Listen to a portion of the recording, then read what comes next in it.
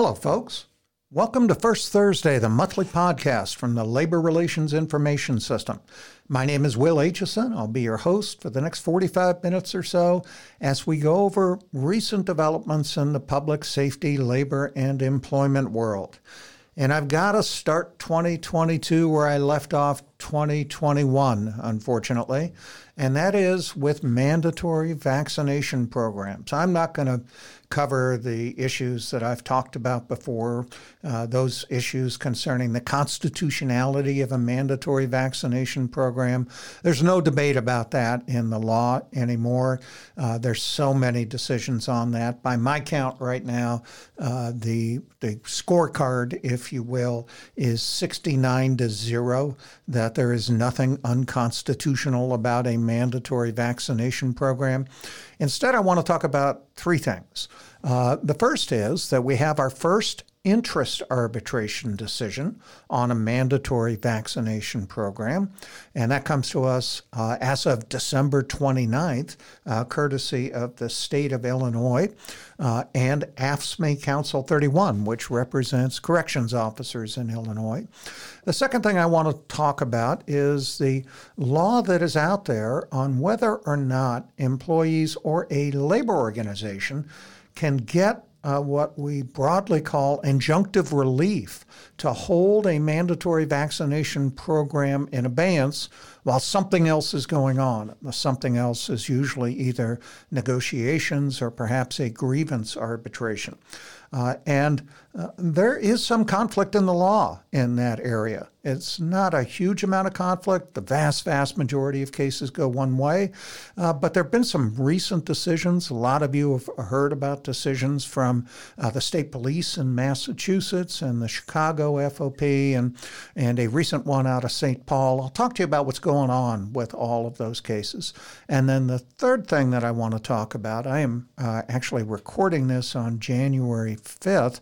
I want to talk about what the Supreme Court is going to be doing with respect to the federal vaccine mandates, two of the federal vaccine mandates, that is, later this week. What's that all about? What's the court going to decide, and what is it not going to decide?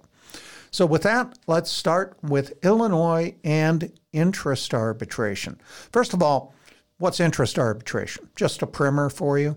In the labor and employment world, there's really two types of arbitration. One type is called grievance arbitration.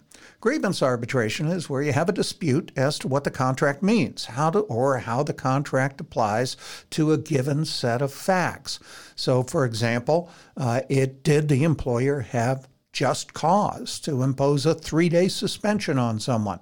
That's a question of what the contract means. What does just cause mean? And did the employer correctly apply the contract to a given set of facts, whatever it is the employee did that caused the discipline to be imposed? That's grievance arbitration. What does the contract mean?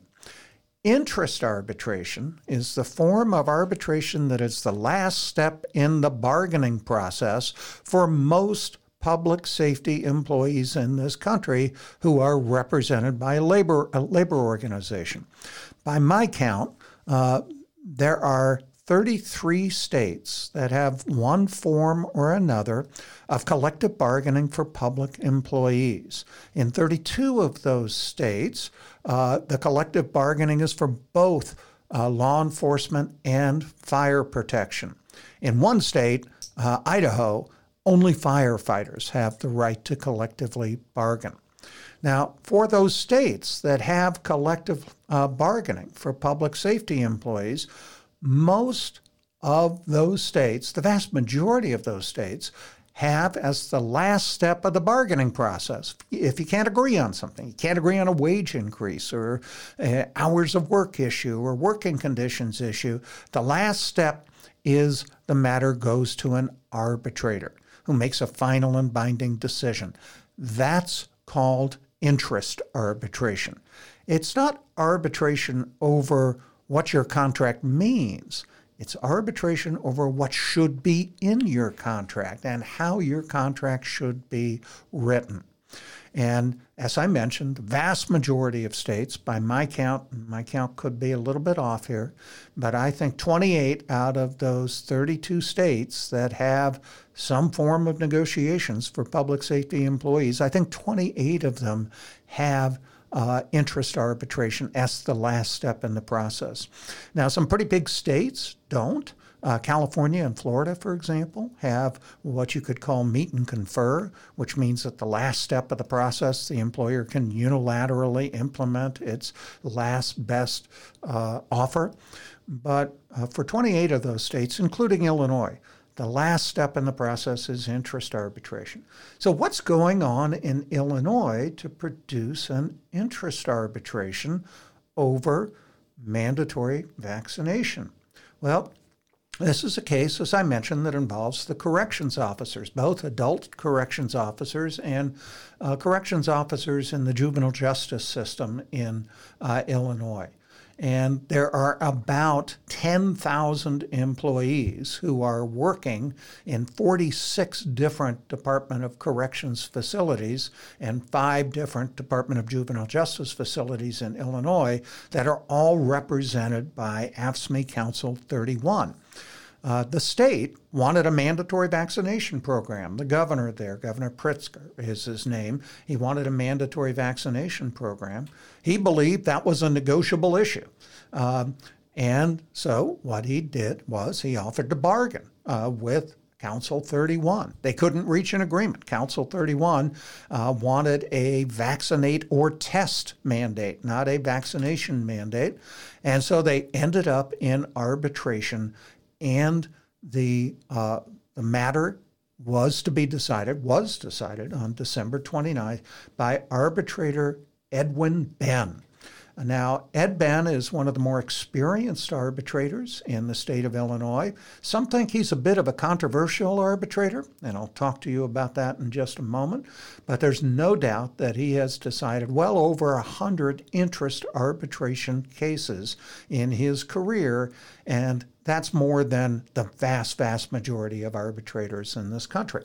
So when he's deciding this case, should there be a mandatory vaccination program, vaccinate or you're terminated, how is he going to decide it? What criteria is he going to use? Well, the legislatures in these states with interest arbitration set the criteria. And in Illinois, there's 8 of them. They're very, very typical ones. The lawful authority of the employer, the stipulations of the parties. And by the way, we're including Arbitrator Benn's decision with the show notes to this podcast. You'll see all the factors laid out there. The interests and welfare of the public, a comparison of wages, hours, and working conditions with other public employees performing similar services, the consumer price index, other factors that are customarily taken into account. Those are all among the 8 factors that arbitrators are supposed to consider. But this is arbitrator Ed Benn, and he marches to the beat of a different drummer than many arbitrators in Illinois on whether he has to consider all 8 of these factors. And that's critical in this case. And what Arbitrator Benn does is he looks at the preface in the statute to the listing of the 8 items. And the preface reads, "The arbitration panel shall base its findings, opinions, and orders on the following factors as applicable." That's 8 of them.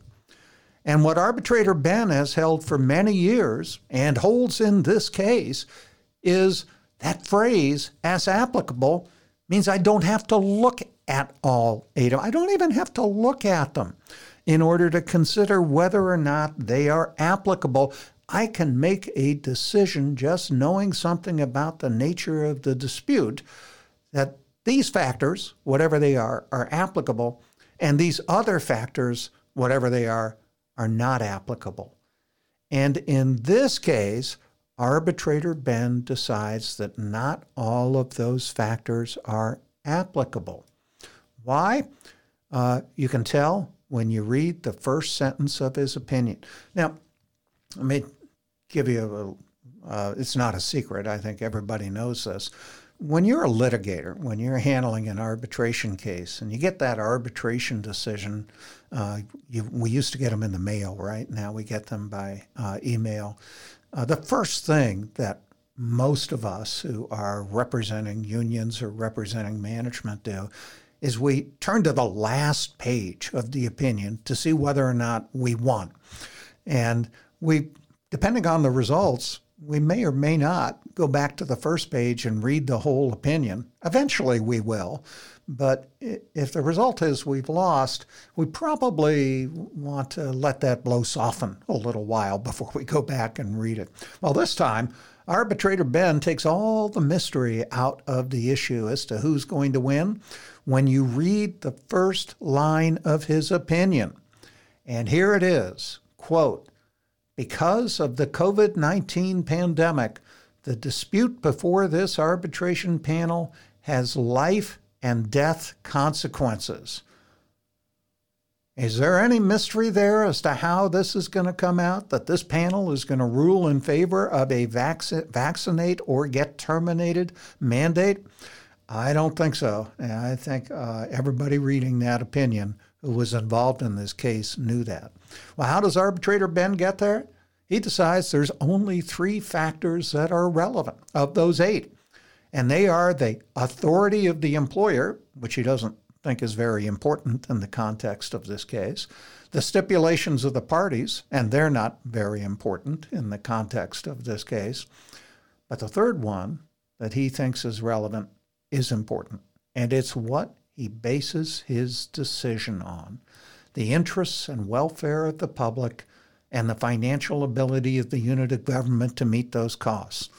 Now, he conflates those two into the interests and welfare of the public. Other arbitrators have other attitudes on this, but this is Arbitrator Ben, and everybody knows what he's going to do here. So he's deciding this case comes down to what I think, I, the arbitrator, because you've given me this dispute, and that's what you do when you hire an arbitrator to decide a case. I think the interests and the welfare of the public are best served by having a vaccinate or be terminated mandate. Why? I'm going to quote about 4 sentences or so from his opinion. You can read the whole thing. And he says, quote, "Overwhelming scientific evidence offered by the state shows that vaccines are effective and safe and the best method to prevent infection. The union's position focuses much on testing, which serves to detect," and he puts detect in italics, "the presence of the disease and isolating those who have the disease. The state's proposal for a vaccine mandate focuses on prevention," in italics, "against getting the disease. To combat this disease, there must be a combination of detection and prevention," with "and" in italics. "The preventative step given by the vaccination must therefore be included in the arsenal of tools to overcome the ravages being caused by COVID-19. The interests and welfare of the public are better served by having the vaccine mandate for employees working in DOC and DJJ, Department of Corrections, Department of Juvenile Justice, congregate settings as part of that arsenal or tools." Now, the bottom line from the arbitrator's opinion is that he sends the matter, and this is pursuant to one of the stipulations that the parties reached. He sends the matter back to the parties to reach agreement on the implementation of the appropriate procedures to be used, quote, "which shall include a vaccine mandate," end quote. He doesn't give them much time. He gives them until Friday of this week, until January 7th. And then he concludes his opinion by saying, "The affected employees shall receive their first COVID-19 vaccination to be taken no later than January 31st, 2022. So this is a big decision because it's been decided by one of the most experienced arbitrators in the country. I think this decision is going to have legs. I think you're going to see other interest arbitrators citing this opinion. And bluntly, I think this is going to be the likely result in interest arbitration over whether or not you should have a vaccinate or be terminated mandate, or vaccinate or be placed on an unpaid leave of absence or layoff list. But whatever, if you're not vaccinated, the consequences are going to be very severe. I suspect that's going to be what happens. All right, now let's talk about the whole issue of injunctive relief. What is injunctive relief to begin with? Injunctive relief is where a court tells somebody, do something or don't do something. It's not an award of money damages. That's called, I won't get into that, but it's a different type of relief. Injunctive relief is an order of the court that requires or forbids a party from doing something.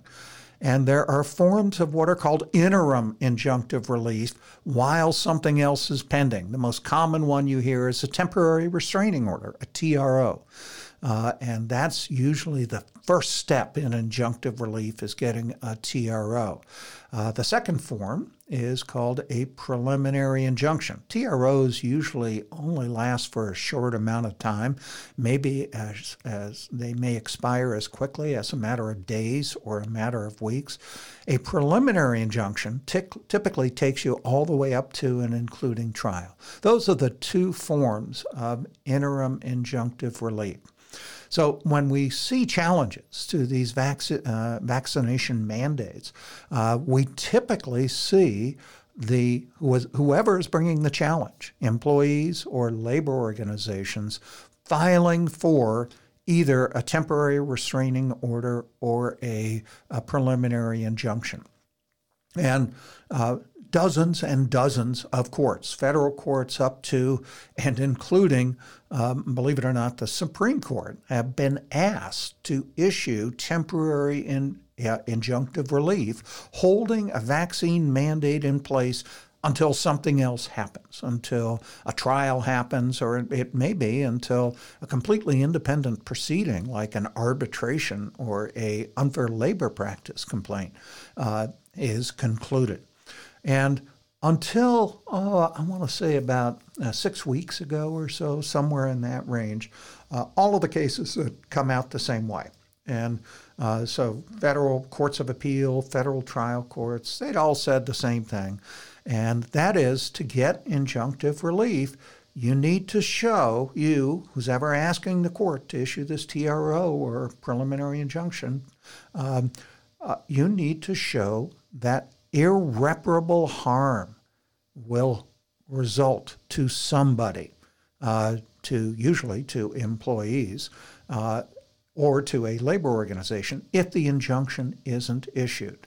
And the common argument is, irreparable harm will result from a vaccine mandate because I'm going to get fired if I don't comply with this mandate. And courts had, until, like I said, about 6 weeks ago, uniformly said, that's not irreparable harm.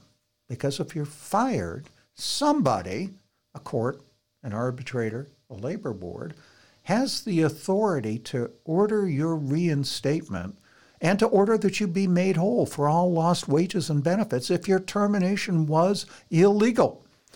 Because you have the possibility of relief somewhere else, reinstatement, back pay, and all those things, the harm to you from a vaccine mandate is not irreparable. And therefore, we're not going to issue an injunction. And that law, that principle of law, goes back decades. It goes back to even before Title VII of the Civil Rights Act came into effect. But certainly it's just bedrock Title VII law that if you have an employee who's claiming, for example, to be the victim of race or sex discrimination and that they have been fired and they try to get an injunction, a court's going to say no. Because you can get money damages, you can get reinstatement, you don't have irreparable harm. So what happened 6 weeks ago?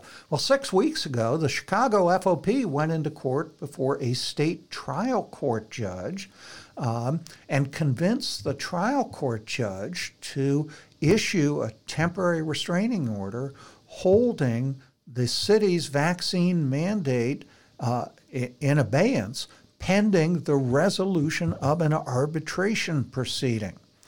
And what the trial court judge ruled, he didn't get into the issue of irreparable harm, that people might be fired. The trial court judge said, look, the irreparable harm here is that you're going to get vaccinated. You have to get vaccinated. You are being forced to get vaccinated. What the judge didn't do in that case, that many of the other judges who have decided this issue have done, is to go the next step. Because these other judges would say, you're not being forced to get vaccinated.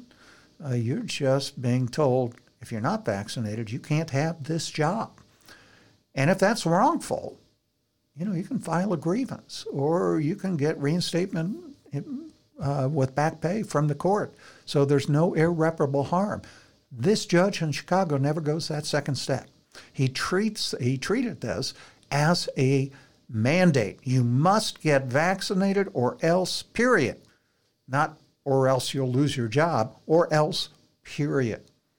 And so the Chicago vaccine mandate has been held in abeyance. So what's going on with the underlying arbitration in Chicago? As of this morning, and I'm recording this on January 6th, January 5th. As of this morning, the hearing in the arbitration had been concluded. The parties are now in a 3-week briefing session, and the arbitrator has promised a quick decision once the briefs go in. So you may get a decision as early as the latter part of January or maybe early February. Now, here's where the personality of this particular arbitrator may play a role in this, because this is a different arbitrator. This is a guy named George Rumel, and George Rumel is one of the leading arbitrators in the countries from Michigan. And when I say one of the leading arbitrators in the country, I'll bet if you asked 100 arbitrators out there, who is the most prominent arbitrator in the country, the largest number of them, whatever that would be, maybe even a majority, would say George Rumel. And that's who's deciding the Chicago FOP case. And the importance of that for the city and for the FOP is that arbitrator Rumel is not new to deciding an arbitration as to whether the city of Chicago could have a mandatory vaccination program. He decided this same issue about 3 weeks ago, and he decided it in favor of the city in a case involving almost all of the other unions in Chicago, the firefighters union, the general employees union, and arbitrator Rumel held in that case, and we'll post that opinion in the show notes here as well, arbitrator Rumel held that nothing in the collective bargaining agreements that were before him prevented a vaccine mandate. So the job of the city in the FOP arbitration is going to be to convince arbitrator Rumel that the FOP contract is just like those other contracts and doesn't prevent a vaccine mandate. And the job of the FOP is going to be that we're different. Our contract language is different, or our factual situation is different, such that we should not have a vaccine mandate. We'll see how that comes out. No doubt I'll be talking about that, or probably, if it's out by then, in the next first Thursday that we do in early February. Okay, so that's the first kind of break in this monolith of decisions holding that there's no irreparable harm, so you can't get an injunction holding a vaccine mandate in abeyance. And then there was another labor case. This one came out of Massachusetts and involved the State Police Association of Massachusetts, or as it's known colloquially there, SPAM. SPAM tried to get an injunction because it had filed an unfair labor practice complaint asking that the state's vaccine mandate be declared to be a mandatory subject of bargaining and therefore negotiable. And so when it filed that unfair labor practice complaint, it then went over into state court and tried to get an injunction holding the mandate in place while the unfair labor practice complaint was being adjudicated. And SPAM, in the last 3 weeks or so, has lost both of those cases. It lost the injunction case on traditional irreparable harm analysis. You can get reinstatement and back pay and all that sort of stuff. And it lost the unfair labor practice complaint when an examiner, so this is not the state labor board, but this is an examiner, I think they call them in Massachusetts an investigator for the state labor board, said, you know what, the decision here as to whether to have a vaccine mandate, that's not negotiable, that's a management right. There are negotiable effects of the decision, but because of the COVID-19 emergency, the employer can go ahead and implement its mandate as long as it continues to bargain the effects. That's now being challenged by SPAM before the full labor board, but that actually is the same decision that California's labor board reached many months ago, about 6 months ago now, in a case involving the University of California. The whole notion that there's a difference here between the decision, which is non-negotiable, and the effects, which are negotiable. And then we had a third case. I referred to it as the St. Paul case. This is out of Minnesota, and this is another state trial court judge who decides the irreparable harm issue the same way the Illinois state trial court judge did. And in the meantime, we've had a sprinkling of other federal court cases that go the way the majority of cases go in this country, which is to say no irreparable harm.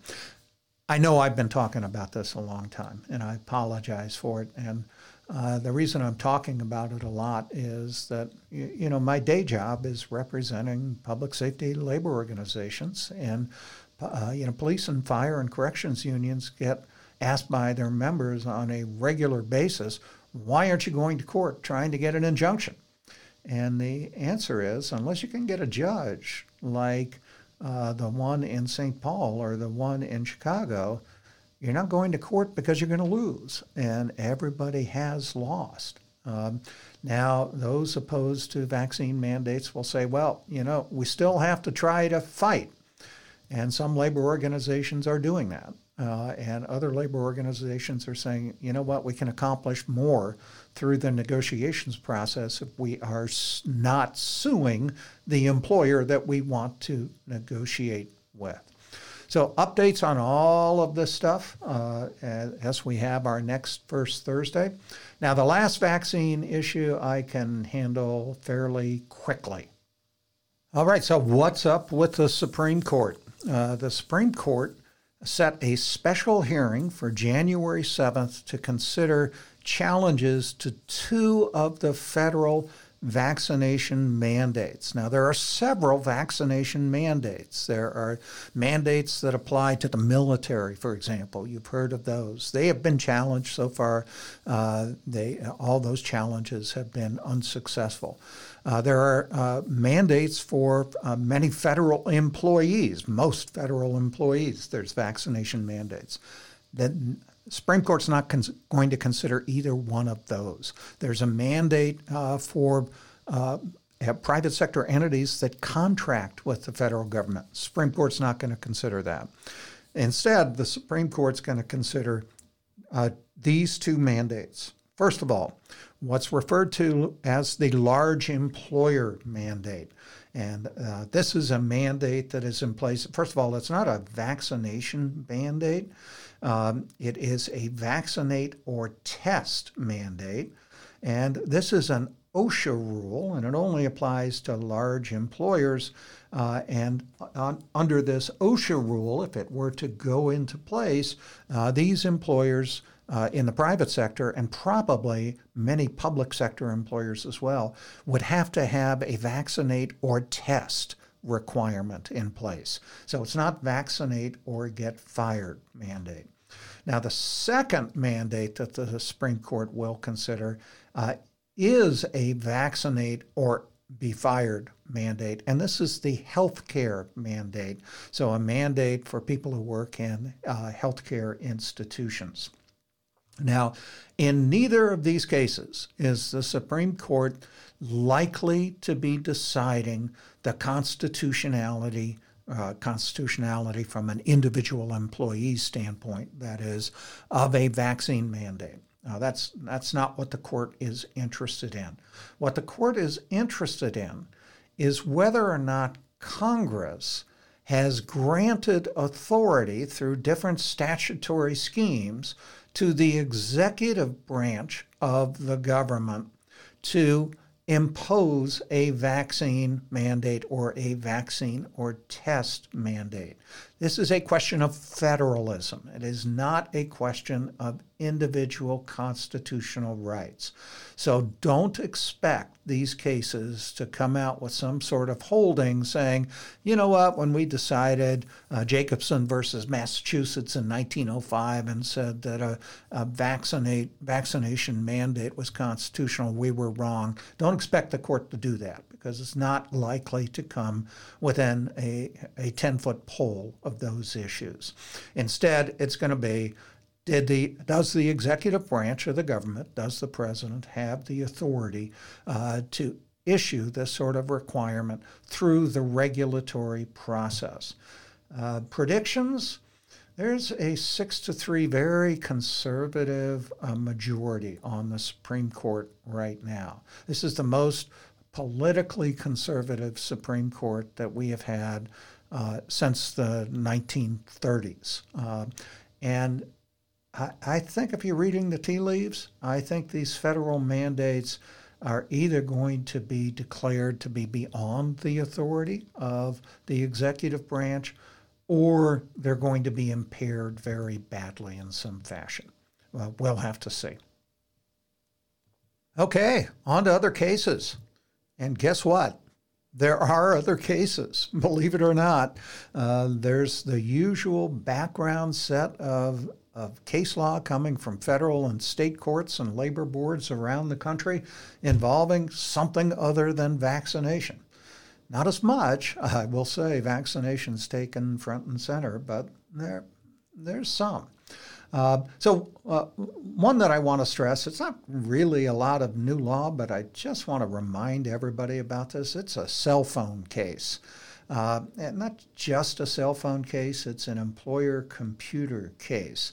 And so let's talk about it. This comes from a federal court of appeals, the 11th Circuit Court of Appeals. Think the southeast corner of the United States when you're thinking about the area covered by the 11th Circuit.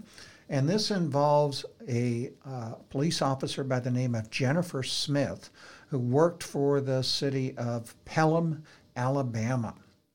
For those of you unfamiliar with it, Alabama, there is no collective bargaining for police officers in Alabama.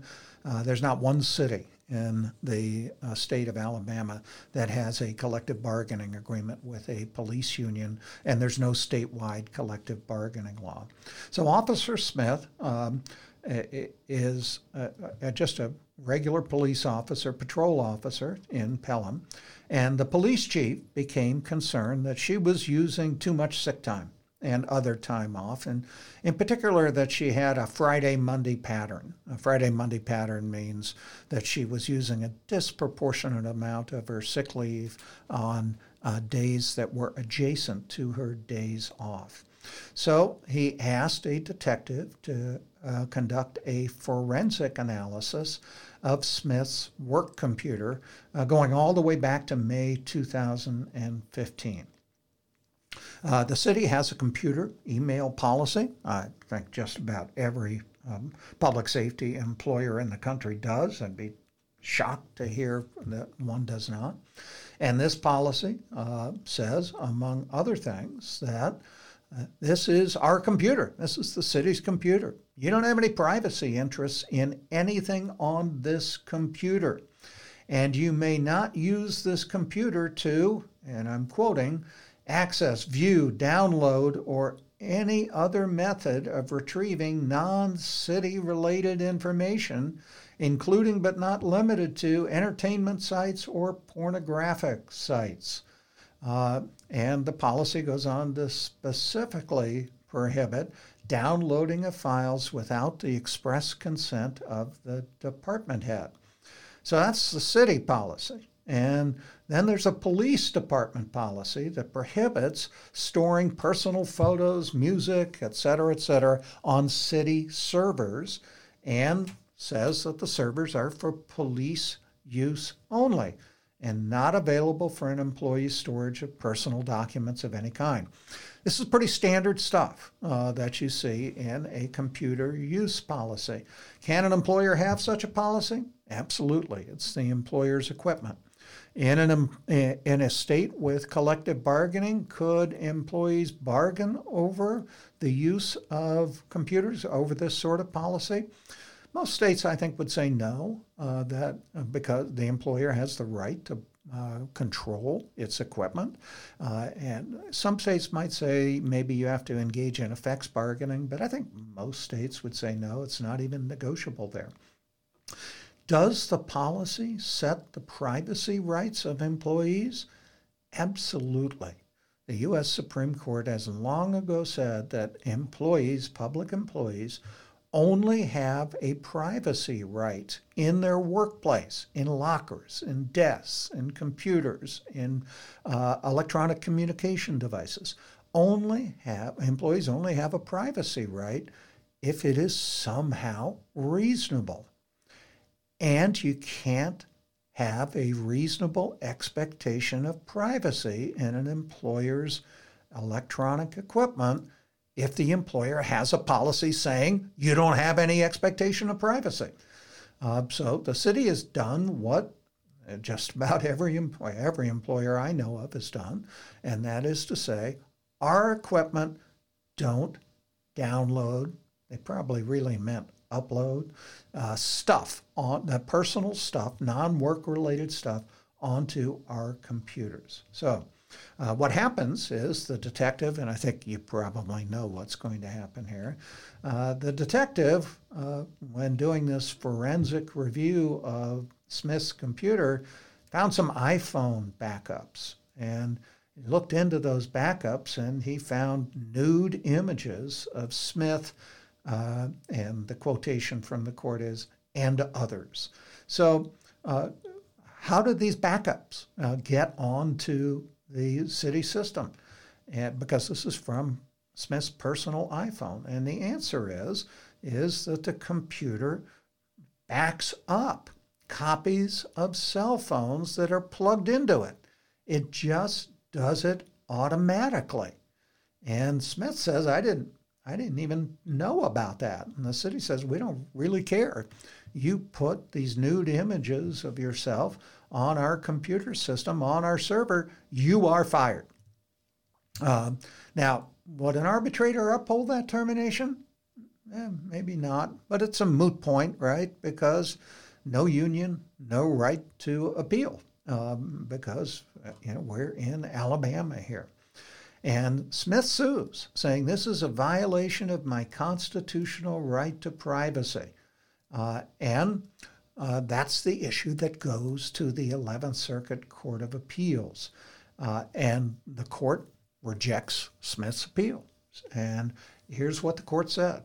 Smith could not have had a subjective expectation of privacy because the city's computer use policy provided that the city had the right to monitor all users of city computing systems.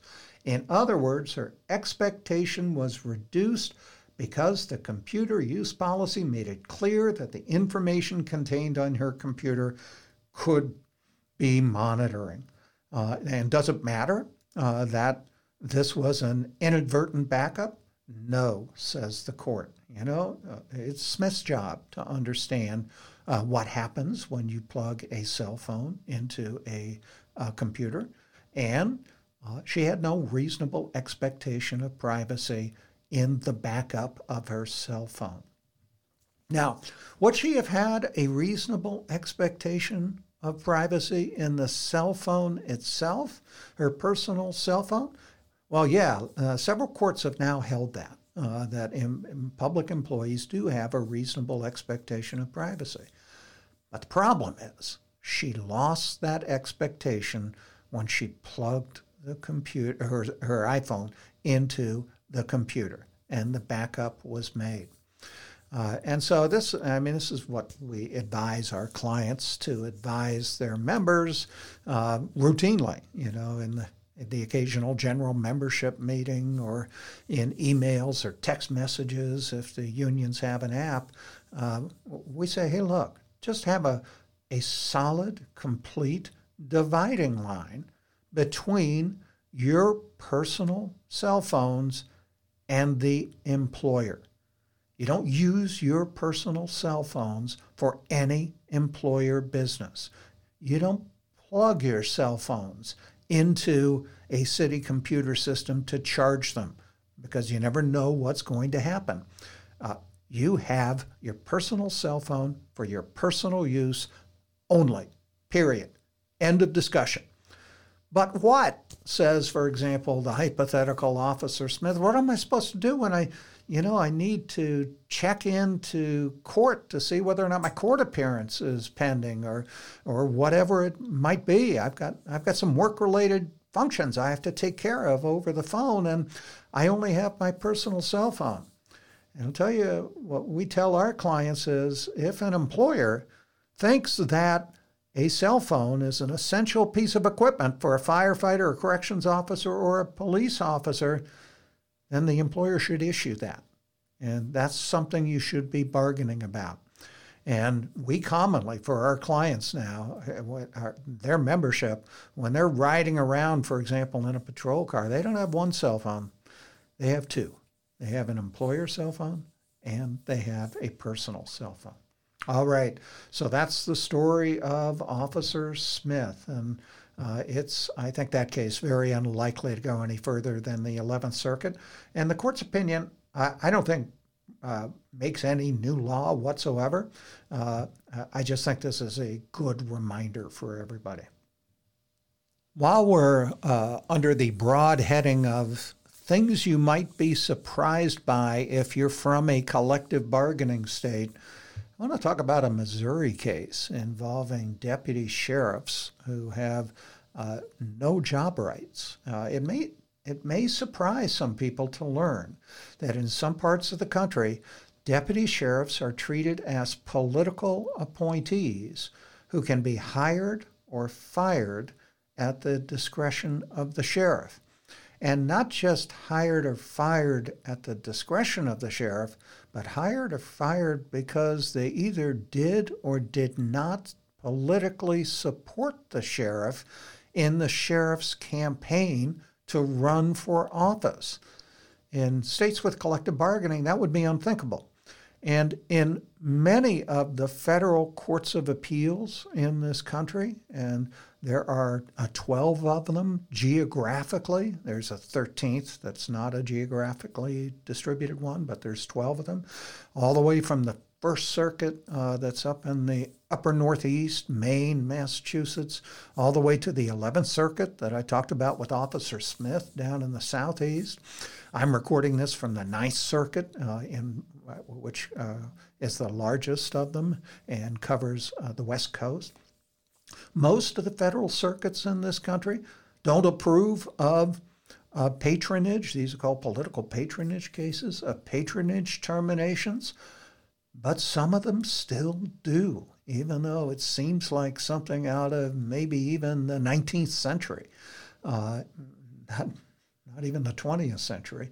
And one of them that approves of patronage terminations of deputy sheriffs is the federal 8th Circuit Court of Appeals, which covers Missouri. So what's going on in this case? This is a group of deputies who work for the Christian County Sheriff's Office in Missouri. And I will give you their names because their names actually become a bit important here. This collection of employees involves John Burns, Tyler Clark, Michael Denton, Joseph Gallant, Keith Mills, Michael Wells, and Gary Klossing. And they all work for the Sheriff's Department. Their sheriff resigns, and all 6 of these employees publicly support the 7th. Keith Mills, who's one of them, and all 6 support Mills, who's running for sheriff. And they do so in different ways. Burns and Clark posted on social media and put up yard signs. Denton told people if they asked that he supported Mills.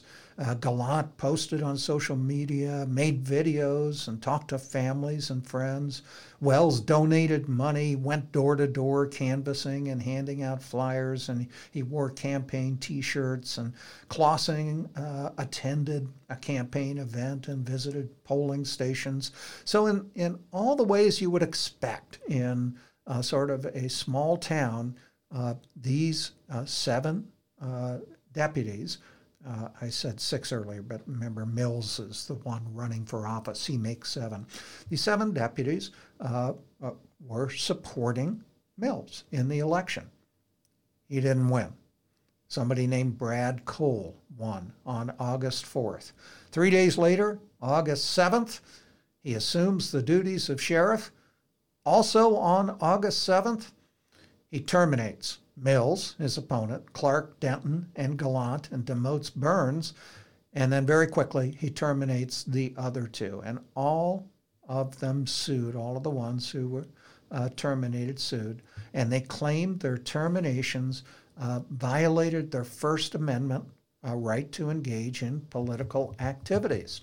And that's the case that goes to the Eighth Circuit Court of Appeals. And the court starts off its opinion by saying, generally, a state or a local governmental body, such as a county or a city, can't condition public employment on an employee's exercise of First Amendment rights.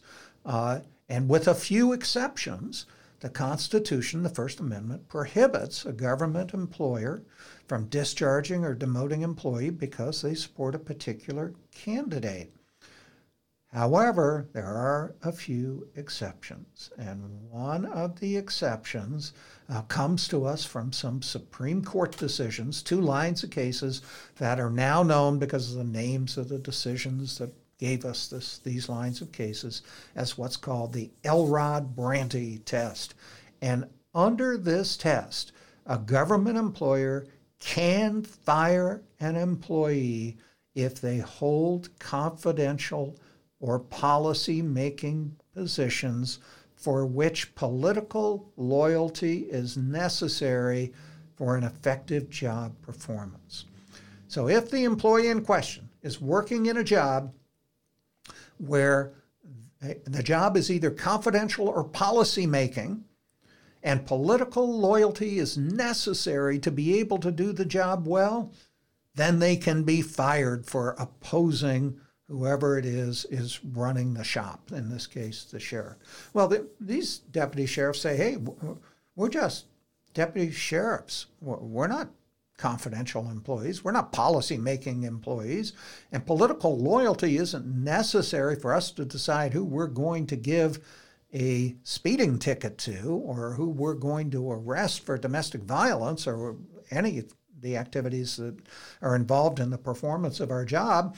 And the court said, deputies, you're wrong.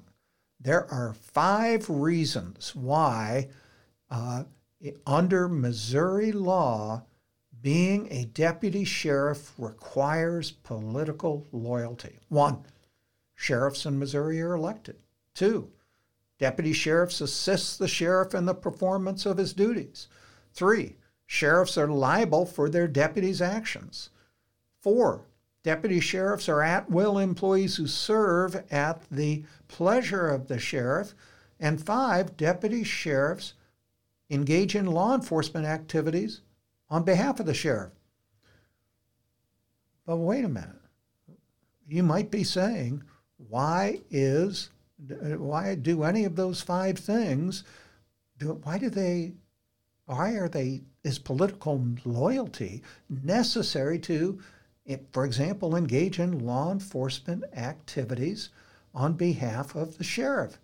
And the court says, basically, because that's the way we've ruled for a long time. And those sorts of law enforcement activities you're talking about, giving a speeding ticket or arresting somebody, political loyalty can play a factor in those sorts of decisions. And so the court ends up saying, our conclusion is that Cole, the new sheriff, committed no unconstitutional act by firing these deputies because they supported his opponent in the last election.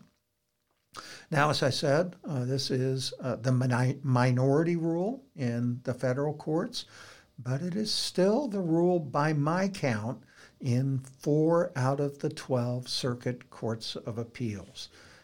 So if you have employees in states with collective bargaining thinking, we don't have it so good here, you can point to Sheriff Cole in Missouri or Officer Smith down in Alabama and say, you know what, maybe it isn't quite as bad as you think. Well, that's it for our January 1st Thursday. Thank you for joining me. I continue to hope against hope that I can get away from the vaccination issue and get back to more pure labor and employment cases. Looks like it's going to be a little bit of a while on that. In the meantime, I hope all is well with everybody who's listening to this and that the new year is bringing you joy and calm. And with that, be safe. This is Will Aitchison signing off.